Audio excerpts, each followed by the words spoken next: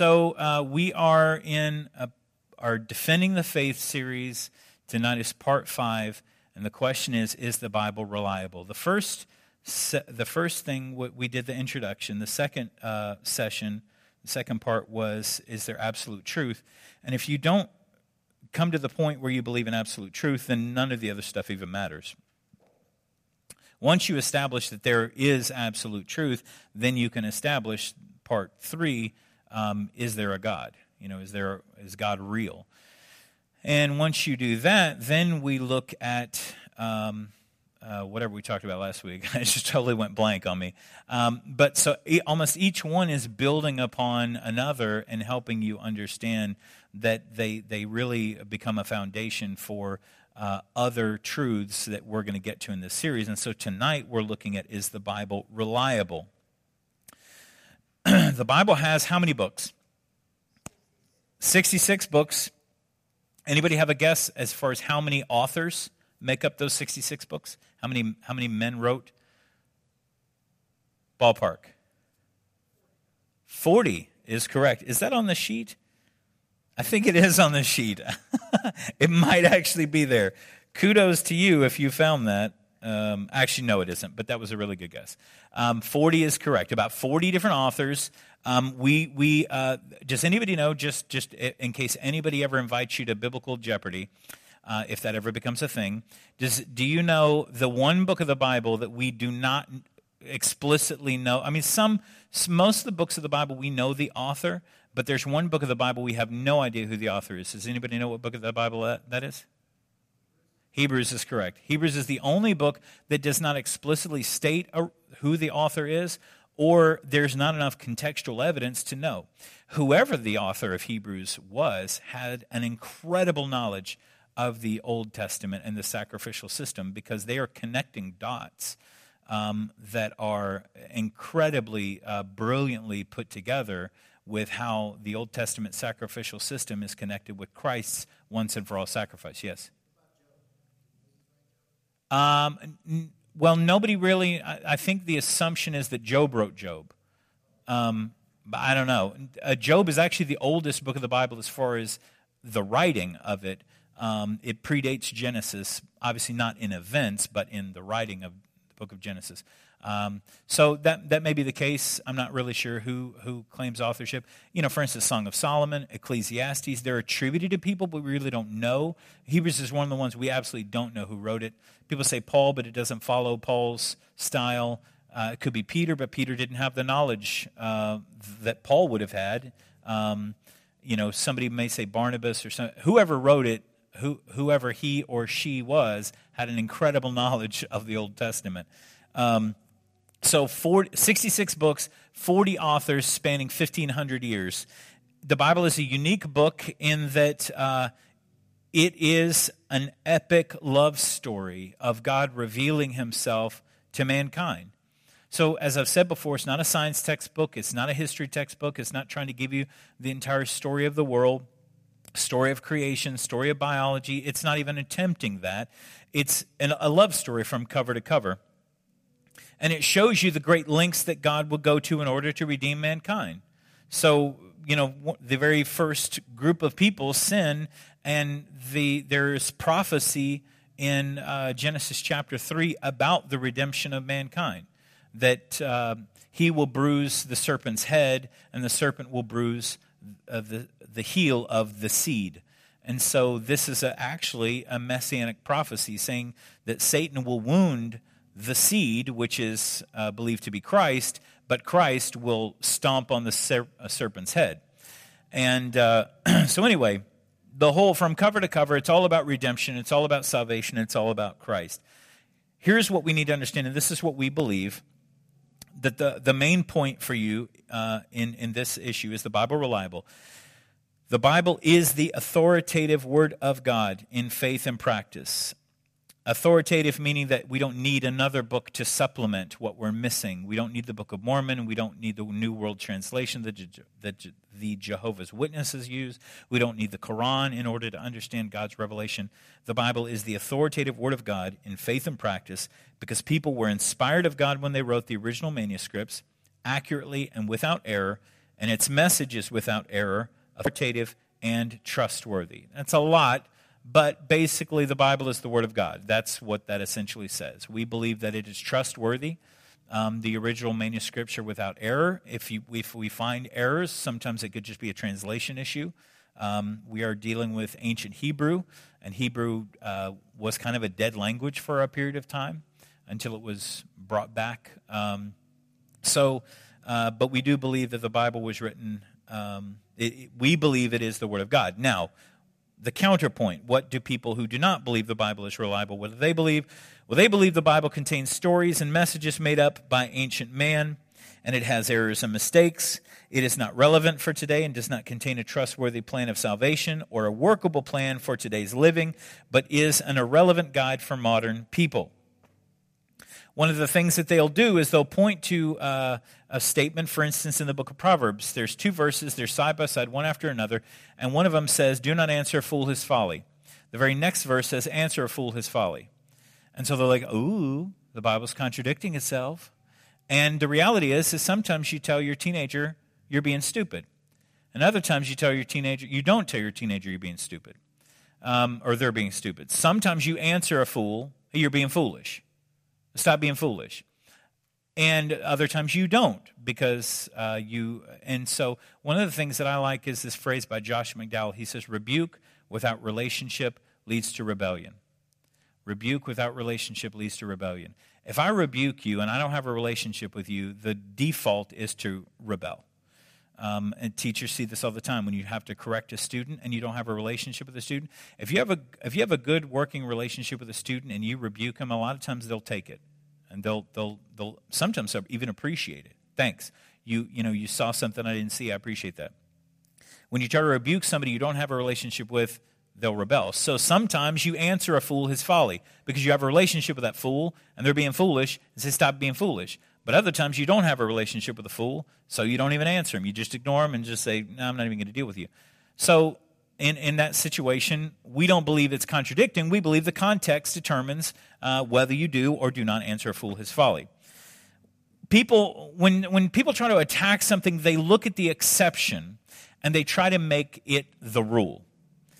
For instance, when people argue that the church shouldn't tell people who they can and cannot marry because they're pointing out passages where biblical characters engaged in adultery or polygamy, those are the exceptions and those are not the rule.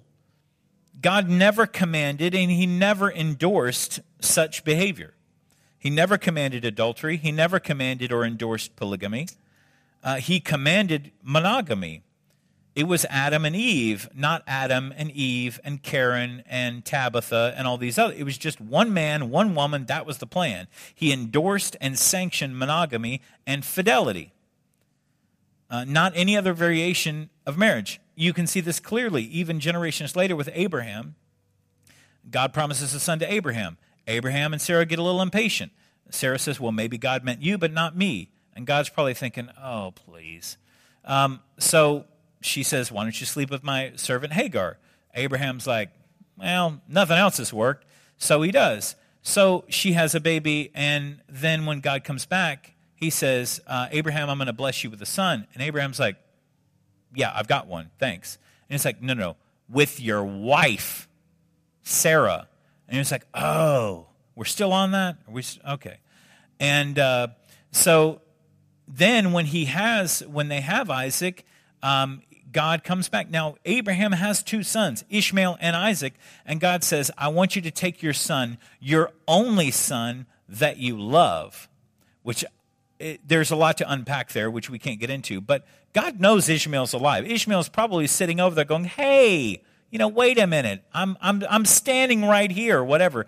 But God never sanctions or endorses adultery, bigamy, or anything like that. He endorses fidelity and monogamy. But people point to exceptions and try to make them the rule and say, hey, the church has no position to talk about marriage because of all of your biblical characters. People look at the situation of Israel leaving Egypt and going to Canaan as another example of an exception trying to be the rule. And here's why. In Deuteronomy chapter 20, God commanded Israel completely destroy 6 specific tribes of people. But not every tribe was supposed to be destroyed. Some, they could, once they defeated them, they could take them as slaves and all of their possessions. But 6 tribes were selected for complete annihilation. People questioned the character of God with such a request. They failed to read the very next verse, Deuteronomy 20:18, which explains why God commanded it. And it says, so that they won't teach you all of the detestable things they do for their gods, and you sin against the Lord your God. These nations were morally and sexually corrupt and would have led Israel astray. So God says you cannot let them live. They were engaged in child sacrifice and all sorts of depraved conduct. So God said, this whole planet belongs to me, and they don't deserve to continue profaning the nation that I have given to you. And what's interesting is Israel actually disobeyed God on this point. They didn't completely wipe out all those 6 tribes. They let them stay in the land. And what happened? Exactly what God told them was going to happen. These nations led Israel astray through disobedience. So we look at the question, is the Bible reliable? We have 9 points to get to, so we are going to fly. So if you have questions, you may need to hold them to the end, jot them down or something. First of all, the Bible is the Word of God because of the unique revelation of Jesus Christ. The unique revelation of Jesus Christ. The Bible teaches that Jesus existed before creation, that he was the creator, that he manifested himself through the Old Testaments in what are called Christophanies, and that those are appearances of Christ in the Old Testament. The 4th man in the fiery furnace is Jesus. The man that Moses is talking face to face with on Mount Sinai is Jesus. The man that Jacob wrestled most likely was Jesus. These are called Christophanies, appearances of Christ in the Old Testament. And so Jesus is revealing himself throughout the Old Testament. Scripture talks about that he was born of a virgin, so he wasn't tainted by the sins of mankind. He lived a sinless life. The Bible declares that Jesus lived a sinless life. He died as a substitute for the salvation of sinners. It declares that he was buried and he rose from the grave on the 3rd day. He ascended into heaven where he lives to make intercession at the right hand of the Father. So the Bible is specifically revealing Jesus Christ is the Son of God. And this unique revelation of Christ demands an examination by any rational person who seeks the truth. Either he is or he is not. He is not in between. He's got to be one or the other. The claims of Jesus are so radical that they cannot be ignored. You either have to, when you know them, you either have to accept them or reject them. So if Jesus is the Son of God as he claimed to be, if he is the Son of God as he claimed to be, and if he died for all mankind, then everyone is obligated to believe in him. If Jesus isn't what he claimed to be, then everyone should reject his claims. If one claim is false, everything else is false. If Jesus doesn't fulfill every single prophecy that's required, if one prophecy falls or fails, one prophecy goes unfulfilled, that's it. He's not the Messiah. That's what this is all built upon. And that is why there's an overwhelming case for Jesus being the Messiah, the Son of the living God, because he fulfills every single one of the prophecies. 6 outlandish claims that Jesus makes on your sheet.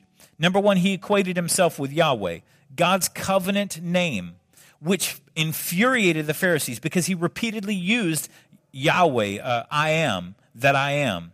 When he responded to the Pharisees, when they asked him, who are you? He told them who he was. He equated himself with God's covenant name, Yahweh. Number 2, he claimed to be identical with the Father, that he and the Father are one. Number 3, he asserted his omnipresence, omniscience, and omnipotence.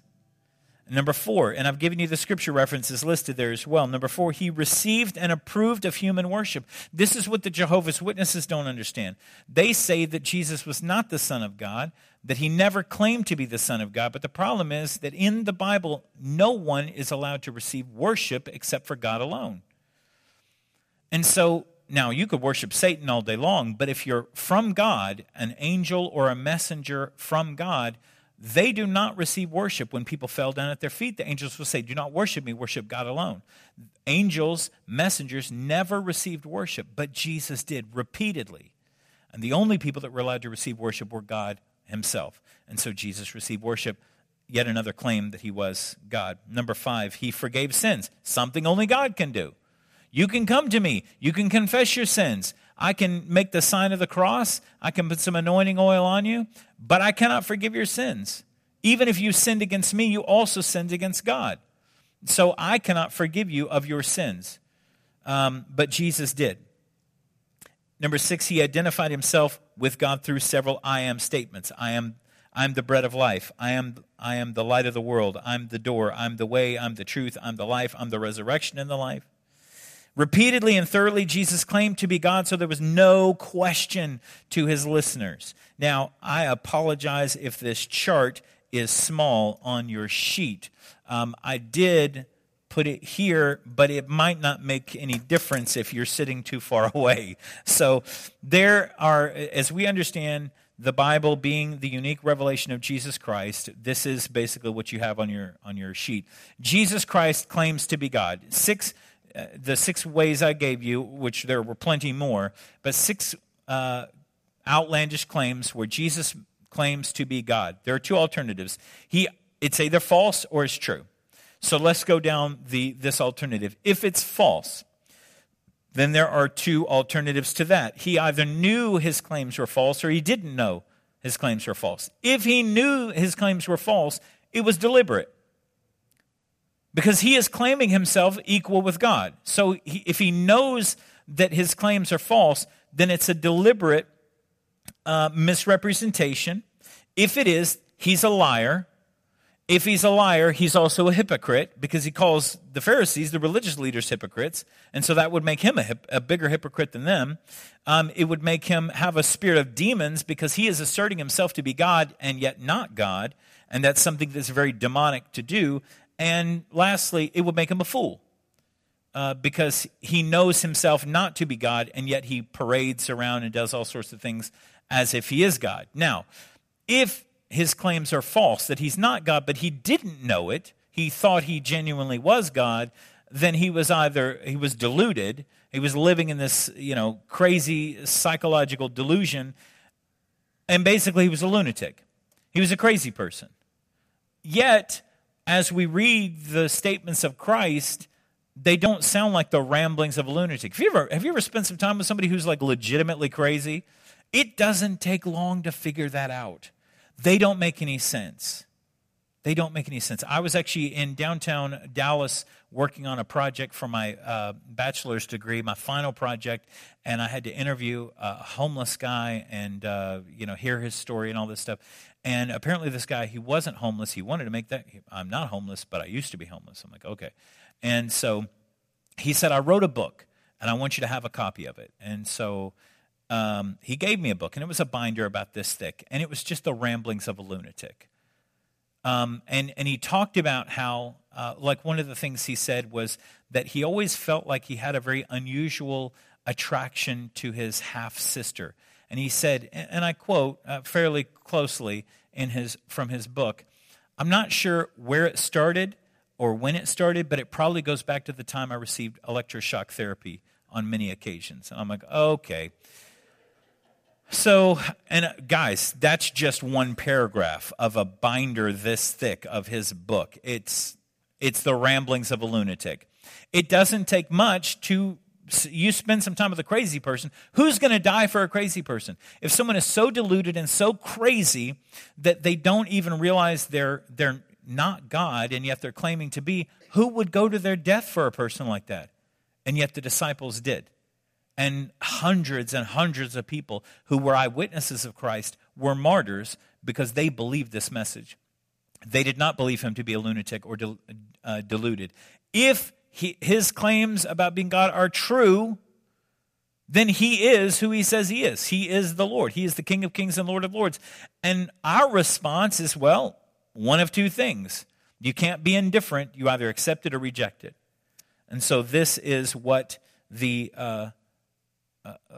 to help us understand. If Jesus is just a fictional character in a fake book, why in the world was he invented? The details about his life, his character, his mission, they all condemn humanity. And they reveal the sinful state of the individual. If you're going to write a book about yourself or claim to be God, I mean, you're going to want followers. You're going to want to make it easy for people to follow you. You're going to invent a character that justifies and reinforces the way that they want to live. Not calling people to live to have to live up to a perfect standard like Jesus lived. You're not going to call people to selfless sacrifice and all this stuff. So the Bible is a unique revelation of Jesus Christ. Number 2, and they're going to go faster than that one was. So that was just a lot. Number 2, the Bible is the Word of God because it claims that it's from God. Number 2, okay. The Bible is the Word of God because of the extraordinary claims that it is from God. More than 1,900 times in Scripture, more than 1,900 times, the authors claimed their message was from God. They would say, "Thus saith the Lord," or "The word of the Lord came to me." "Thus saith the Lord" shows up 1,700 times just in the Old Testament.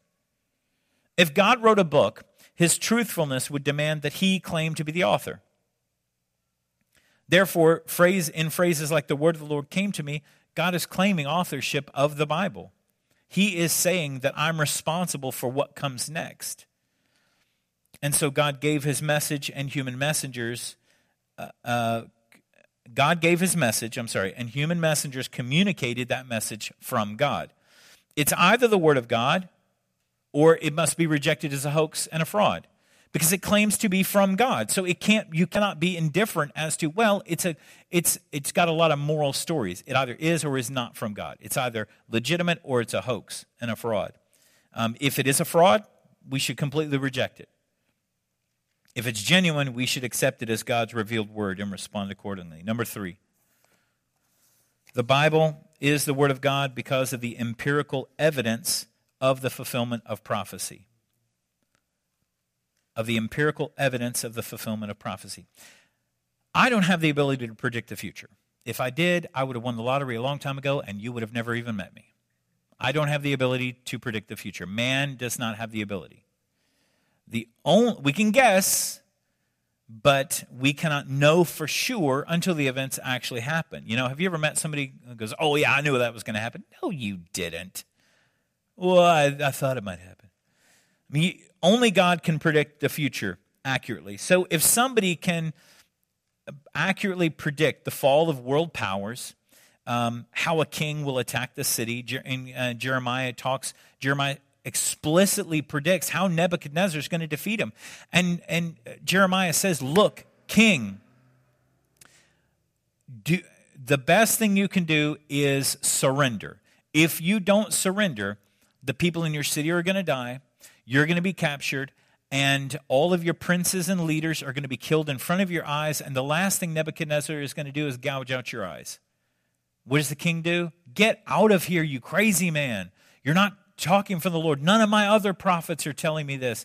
And Jeremiah says, "Yeah, because they're not telling you the word of the Lord. They're telling you what you want to hear. This is the word of the Lord. It's something you don't want to hear." What happens? If you read at the end of Jeremiah, the city is besieged. People are dying and killing they're running out of food. And the king decides he's going to sneak out of the city. He takes his rulers and his sons, the princes, out with him. They get captured. All of them get killed. And the king gets his eyes gouged out, exactly the way Jeremiah said. So the prophecy is fulfilled. And there's all of this empirical evidence within the Bible that it is the word of the Lord, because God is prophesying through the prophets what's going to happen, and then it comes true.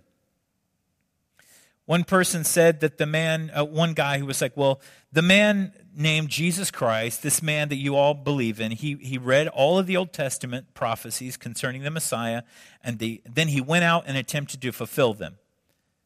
Well, that's ridiculous, because a lot of the prophecies about the Messiah were about when, where, and how he would be born, something that clearly is completely out of our control.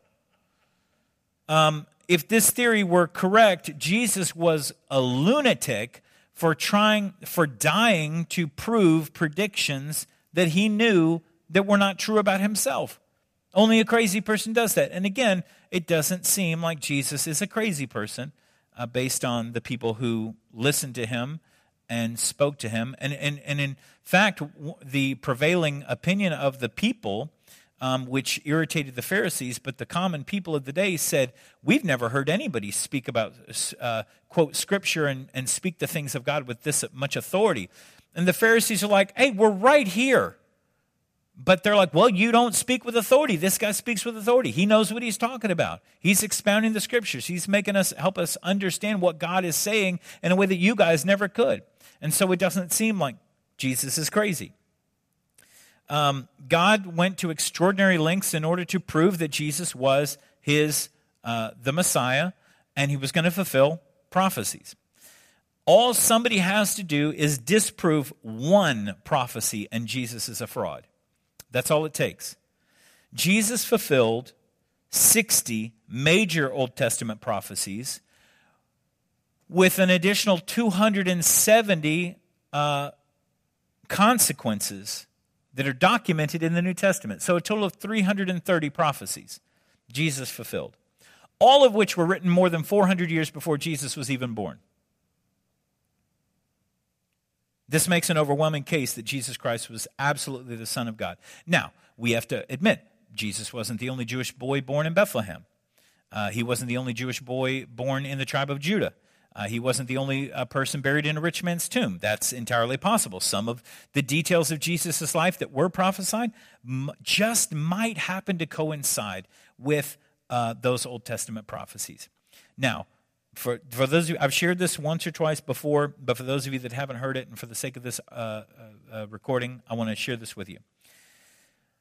When we look at the probability that one person could fulfill biblical prophecy, there's actually a statistical analysis that was done by a guy named Professor Peter W. Stoner.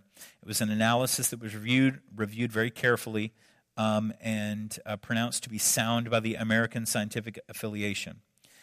The probability that just 8 prophecies would be fulfilled in one person in their entire lifetime is 1 times 10 to the 17th power. That is 1 chance in 1 quintillion. One person fulfilling just 8 prophecies, the likelihood that they could do that in their lifetime, in their entire lifetime, is 1 times 10 to the 17th power. Now, it's hard to put that number in perspective, so this is the great analogy. Josh McDowell came up with this one and provides a really good example of it. Let's say you were to take 1 quintillion silver dollars. 1 quintillion silver dollars would cover the state of Texas 2 feet deep, all the way from El Paso to Orange, Amarillo to Brownsville, all over the entire state of Texas. It would cover the state of Texas 2 feet deep. Now, let's say you took one more silver dollar and you marked it with a big red X, and you tossed that silver dollar in the mix in Texas, and you stirred it up somehow. Somehow, everybody in Texas just went like this and stirred up the silver dollars. If you walked from El Paso and you blindfolded yourself and then you walked the length and the breadth and the width of Texas, stopping one time to pick up 1 silver dollar, the likelihood that you would pick up the 1 silver dollar with the red X in 2 feet deep across the state of Texas is the same likelihood that one person could fulfill just 8 prophecies in their entire lifetime. 1 in 1 quintillion. In other words, it's unthinkable. You all realize how incredibly impossible it would be to find the 1 silver dollar with the red X 2 feet deep in the state of Texas. It's unthinkable that one person could fulfill 8 Old Testament prophecies in their lifetime, 80 years, let alone the 330 prophecies that were fulfilled in Jesus Christ, unless he is, of course, the Messiah, the Son of the living God. So we understand that there is incredible evidence in the fulfillment of prophecy. Number 4, the Bible is the Word of God because of the convicting, convincing, converting power of the message. The power of its message. Yes, the Bible contains a lot of narratives. It contains stories about people getting drunk, people committing violence, people committing adultery and sin. But the Bible never once justifies their sinful actions. The Bible calls people to repentance. It has convicting power to unsettle those who are living in sin. It has the power to convert and transform people when they receive its message. No other book on your bookshelf can do that. You can't read War and Peace and have the Holy Spirit speak to you the way the Spirit speaks to you through the Word of God. You cannot read any other book and it speak to your spirit the way the Holy Bible does. Thousands of people who rejected God and rejected the Bible picked it up for whatever reason and were converted and transformed by the Word of God. The author of the book Ben-Hur sought to disprove Christianity. Lee Strobel is a more modern example of a man. Both of these men were atheists. They endeavored to research for the sole purpose of disproving the Bible and disproving Jesus Christ as the Son of God. The problem was that when you start to disprove the Word of God, you're working on disproving God himself, and the problem is you can't, because there is a God. And the deeper they got in their research and the more they went, and Lee Strobel went to the Vatican and he was digging in all these ancient texts and looking for inconsistencies and contradictions. And the deeper he got in his biblical research, the more he realized Jesus Christ is the Son of the living God. And they were transformed and powerfully converted to Christianity because the message has that power and that ability. Number 5, the Bible is the Word of God because of the inexhaustible nature of its revelation. Inexhaustible nature of its revelation. It's a simple book and a profound book all at the same time. As sincerely as we try to understand theology, we encounter an infinitely complex God. Yet we also encounter a God who's simple. He's the Good Shepherd. He's the loving Father. And so we understand that as God reveals himself to mankind, the Bible should be expected to be complex and profound as well. Yet God desired to communicate with finite humanity, so the Bible is also simple. For instance, Genesis details the simple information about how God created the heavens and the earth. So much so that a child could read it and understand it. On day 1, God did this. Day 2, he did this. Day 3, etc. The Bible does not go into detail on how carbon is formed. It doesn't go into detail about the fine-tuning of the universe, what elements the stars need for the combustion. It doesn't talk about all of those details because it doesn't need to. It just says in a simple way, God created the heavens and the earth. Once we discover through science how incredibly complex that was, we have a much greater appreciation for creation itself and its creator. You know, we look at the heavens, and people have looked up at the heavens for thousands of years and go, wow, you know, what an amazing God we have that's created all of this.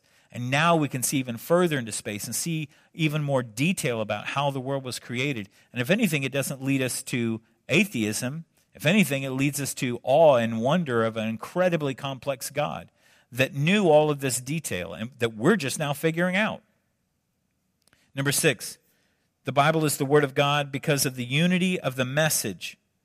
The unity of the message from a vast number of diverse human sources.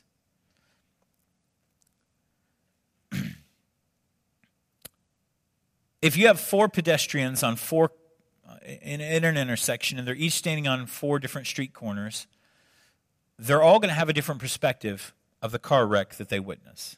Well, this guy hit this first. No, this person cut him off. No, they're all going to have a different perspective. 4 people will have a different recounting of the events based on their vantage point. The Bible has 40 authors over 1,500 years, all telling the same story of God reaching out to mankind to show them his love and their sinful state. There's unity in the Bible because there's dual authorship, God and man. The Bible was written over 55 generations. It's not like one person decided to write, I'm going to write this epic tale. It was 55 generations the Bible is written over, and yet there's a singular unity of it. Only God, who transcends time, could do such a thing and be its source. Number 7, the Bible is the Word of God because of the transcultural appeal of the message. The transcultural appeal. Whether you're a first century reader or a 21st century reader, the Bible has a universal appeal to it. It uses agricultural and rural examples, but these are understandable with minimal research. Yes, most of us have to do a little digging as far as understanding some of the agricultural, the parable of the sower, and think we're not farming, unless you're a farmer, then you kind of get lost on that. But many linguists have remarked about how easy the Bible is to translate into other languages. It's a message for all people, regardless of the culture, regardless of their age, regardless of their education or their socioeconomic level. It's a message for all people. And one of the reasons that the New Testament is specifically is so effective is because it's written in something called Koine Greek. Koine Greek is marketplace Greek. Koine Greek is not classical Greek. Classical Greek is what Plato, Socrates, and the senators and the philosophers, that's the kind of Greek that they wrote in, the highly educated Greek. But the Bible wasn't written in classical Greek. It was written in marketplace Greek, Koine, Koine, Koine Greek.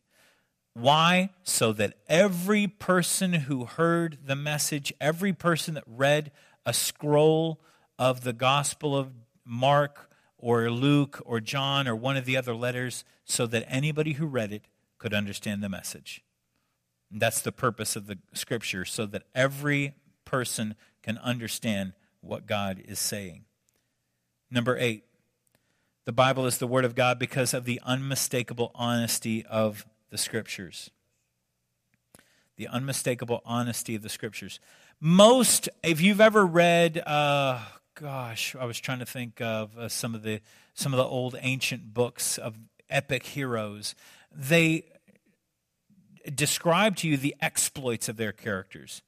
They share with you, the valiant accomplishments that they were able to do. The Bible is unique because it shows almost every single one of its characters in its highs and lows. Jonah, there were a lot of lows for Jonah. There's really only one high, and that was just him finally obeying the Lord and preaching. And then he finished his sermon and walked up to a cliff and said, "Okay, God, let me see you destroy him now." The worst missionary ever. It shows even I would say the highs and lows of Jesus' life, because it shows his ministry, but it also shows his rejection. It shows him performing miracles, but it also shows him sweating blood in Gethsemane and the travail and the sorrow he felt. It shows the humanity and the honesty of all of its biblical characters. David, when he's defeating Goliath and the lions and the bears, oh my, and he's, doing all of these military exploits, and he's building the temple, he wants to build the temple, but God won't let him. He builds this palace, and he's bringing the Ark of the Covenant in, and it's all the highs of David, and he's a man after God's own heart, which is what God actually said about him, not what David said about him. But God said about David, he's a man after my own heart. But then it shows the lows. It shows, obviously, him with Bathsheba. It also shows him some poor leadership decisions he made. So it's the honesty of Scripture, where it is demonstrating the highs and the lows of the characters. It's not just giving you the rosy pictures. It shows Moses, carrying the 10 Commandments down the mountain. In the Charlton Heston, I think Charlton Heston is just iconic. I have the 10 Commandments. That's a terrible Charlton Heston impression. And then he sees, what does he see when he comes down with the 10 Commandments? Them worshiping the golden calf. God has just brought them out of Egypt. God has spoken to them from the mountain. And they see this cloud, they see fire and lightning, and they're like, we don't even want to come close to the mountain. Moses goes up for 40 days. They think, he's not coming back. And it's a great story. Great not in that it was good for them, but great that it's a pretty fantastic story, just entertaining-wise.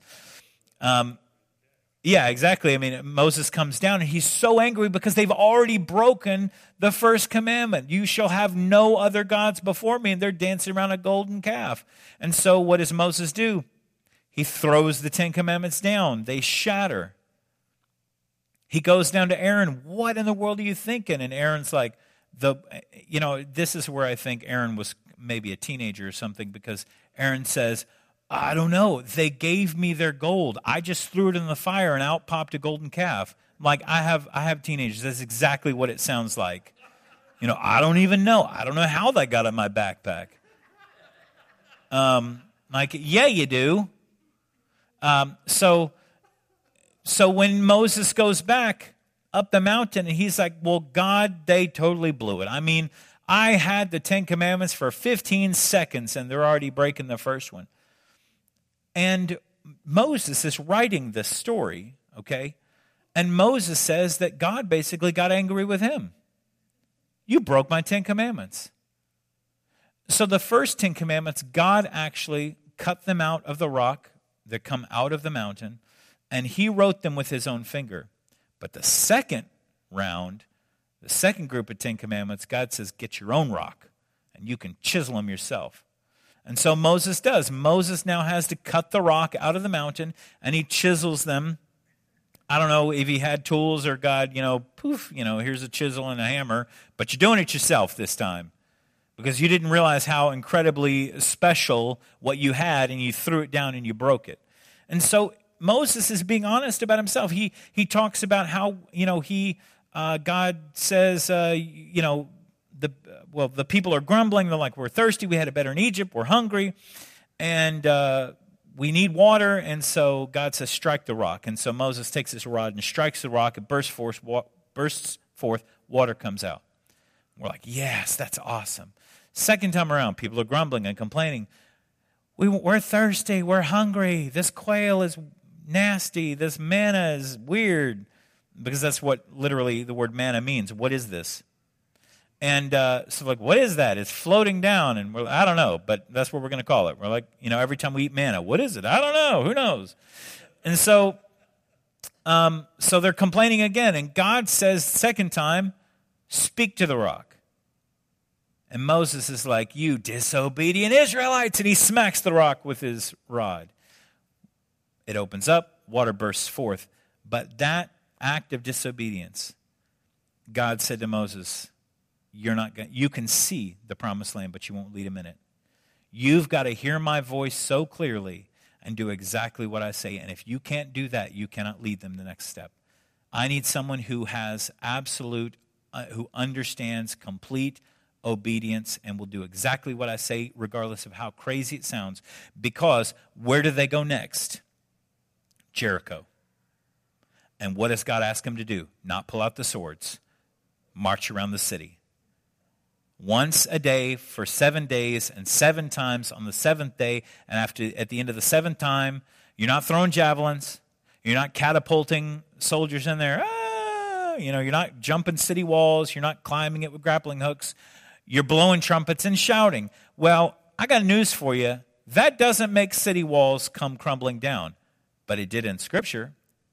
And that was the kind of obedience when God said, I need you to do it my way. Not the way you think is right, the way I know is right. Because the battle, the victory, doesn't belong to you. You can shout as loud as you want. We get pretty loud on Sundays. These walls don't come down because our vocal vibrations do not, break and shatter brick and drywall. But God said, I need you to obey. And when you do, the walls will come down. And Joshua had walked with Moses and seen what Moses did right and what Moses did wrong. And when God says, I need you to do it, and I need you to do it my way, Joshua had the wisdom to say, I will obey.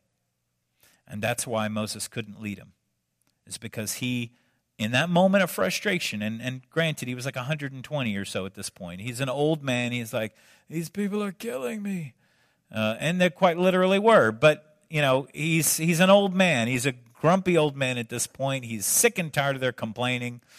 And so he acts in disobedience. But Moses is writing this about himself, the incredible honesty of the biblical characters. All right, last one. Number 9. The Bible is the Word of God because of the pragmatic test of experience. The pragmatic test of experience. What do I mean by that? This is what I mean. Every one of you in this room tonight are here because the Word of God has spoken to you, because you have encountered the living God, because you have experienced what it means. Whether you're filled with the Spirit or not, you're saved. You're here because you have accepted Christ. And so your life has been transformed. And when you hear the Word of God, when you feel the presence of the Holy Spirit, it moves you. It does something to you. God has changed you and transformed you. You are not what you were. You are a new creation. The old has passed, the new has come. It doesn't mean you don't still struggle, because the flesh nature doesn't want to stay dead. It doesn't, as I said a couple weeks ago, the problem with the living sacrifice is it doesn't want to stay on the altar. Living sacrifices like to climb off the altar. They don't want to stay there. They don't want to endure the pain and the punishment and the difficulty and the surrender. They want to live their way. But we have all put ourselves on the altar and yielded our lives to Christ. And so when we test the Bible's claim, we know that it's a valid claim because our lives have been transformed by the message of the Bible. One of the ways that I confirm God's existence is the way the Lord speaks to me. Now, some people can say, "Oh, you're paranoid schizophrenic. You hear voices." Other people, they may say, "Well, you have psychosis. You're delusional. You're a lunatic." Other people may say, "Well, this is when you hear God, that's just internal self-talk." Well, I don't know about you, but there are sometimes there's like opportunities that come up and something I really want to do. For instance, a car I really want to buy, as an example. Car I really want to buy. And so I'm doing the numbers. I'm like, we can afford the payment. And oh, man, it's going to be really nice. See, if my internal voice says yes, I am mature enough to say, wait a minute. I don't know about that. Because if my internal voice says, no, don't do it. It's not the right time. That's not the right car. It's a lemon, or it's going to be, you're going to have problems with it. Don't do it. If it's something against what I want, man, that automatically lets me know the Lord is speaking to me, because it's the opposite of my flesh. My flesh wants this, and it wants it now. But when I feel the Spirit speaking to me, the Lord is saying something contrary. He's telling me something I don't want to hear. And when I have that internal voice telling me something I don't want to hear, I know that the Holy Spirit is speaking to me, because it's the opposite of the flesh. So I will, I'll tell you this. I know that God speaks to me. First of all, He speaks to me things I didn't know. I couldn't possibly have known. The Lord has spoken to me a couple times with a word of knowledge, and the Lord told me to go tell somebody this. I did not know that. And so I go over and I tell them, this is what I feel like the Lord told me. I hope it makes sense. If it doesn't make sense, pray for me that I can hear the Lord better. But this is what the Lord told me. And then when they respond that that's exactly what they needed to hear, the confirmation they were looking for, whatever, then I didn't know that. So I know it was the Holy Spirit speaking to me. It could be something that I don't want to hear, as I said before. A change that I need to make in my life, putting myself last, or something I don't want to do. When I see a need, you y'all have seen that commercial, Sarah McLachlan commercial, "In the arms of an angel," and it's this puppy that's all mangy and the biggest, saddest eyes, and you're like, oh, just I like dogs, but I'm not going to hand over my paycheck to that. There are things that pull on our heartstrings, and we're like, oh, I'd like to help. But when the Holy Spirit speaks to you and out of nowhere says, I want you to do this, I want you to give that, I want you to go there, things you would not normally want to do, like, Lord, but that's my last $20. Give it. And when it's something, I'm like, I was going to use that.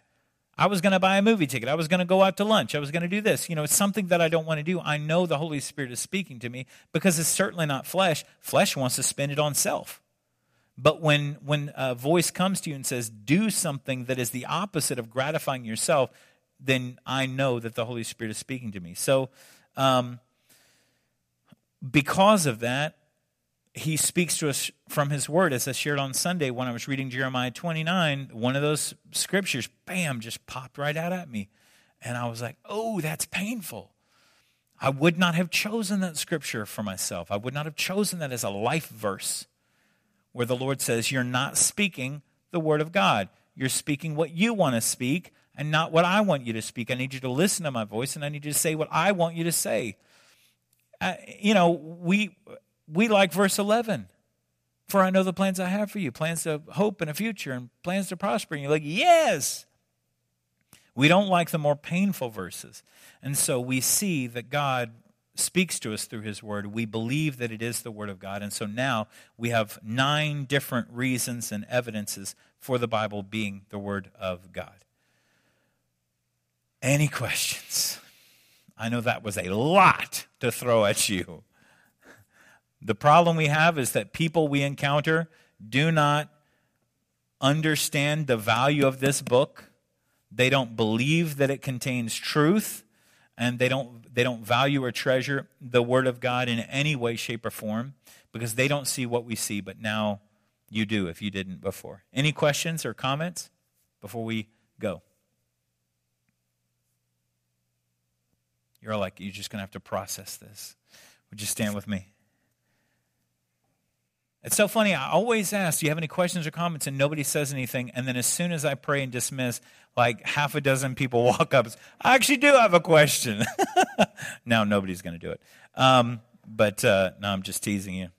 I love hanging out with you guys, and I love the questions and the interaction that we have. I love to learn, one of the things I've always said, and again, I'm trying not to be the hero of my own story here. One of the things I've always said is that, I want to know God, not just know about God, but I want to know God, and I want to be able to communicate it well and be able to be the best I can. I don't think that anybody goes into a line of work saying, you know what, I want to be mediocre. I want to be a middle management kind of guy. I want to be the lowest guy on the totem pole. You want the Lord to bless you, and you want to be the best you can. And you may not be the CEO one day, but you want to be the best you can be. And so that's certainly been my desire as well, is to know the Word of God and to be the best I can be. And so I enjoy I enjoy learning and digging into it with you guys. So I appreciate you being here tonight. Let's pray. Father, we love you. We value, we treasure, we honor your word. We pray, Lord, that we never use it carelessly. Lord, that we never make you say something you're not saying, that we're never putting words in your mouth. But Lord, as you speak to us through the Holy Spirit, through that inward witness, through the word of God, that we value those moments and that we lean on you for wisdom and guidance.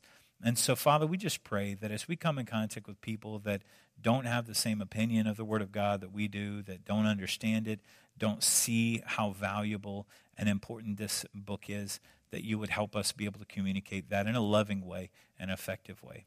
Father, we pray that you would go with us this week to our homes, to our neighborhoods, to our jobs, that you would help us be an encouragement to those we come in contact with. Lord, that you put people in our path that need prayer, that need encouragement, that need love, that need the gospel. You give us the courage, the boldness to be able to share something, a message of hope with them. And we ask this in your name we pray. Amen.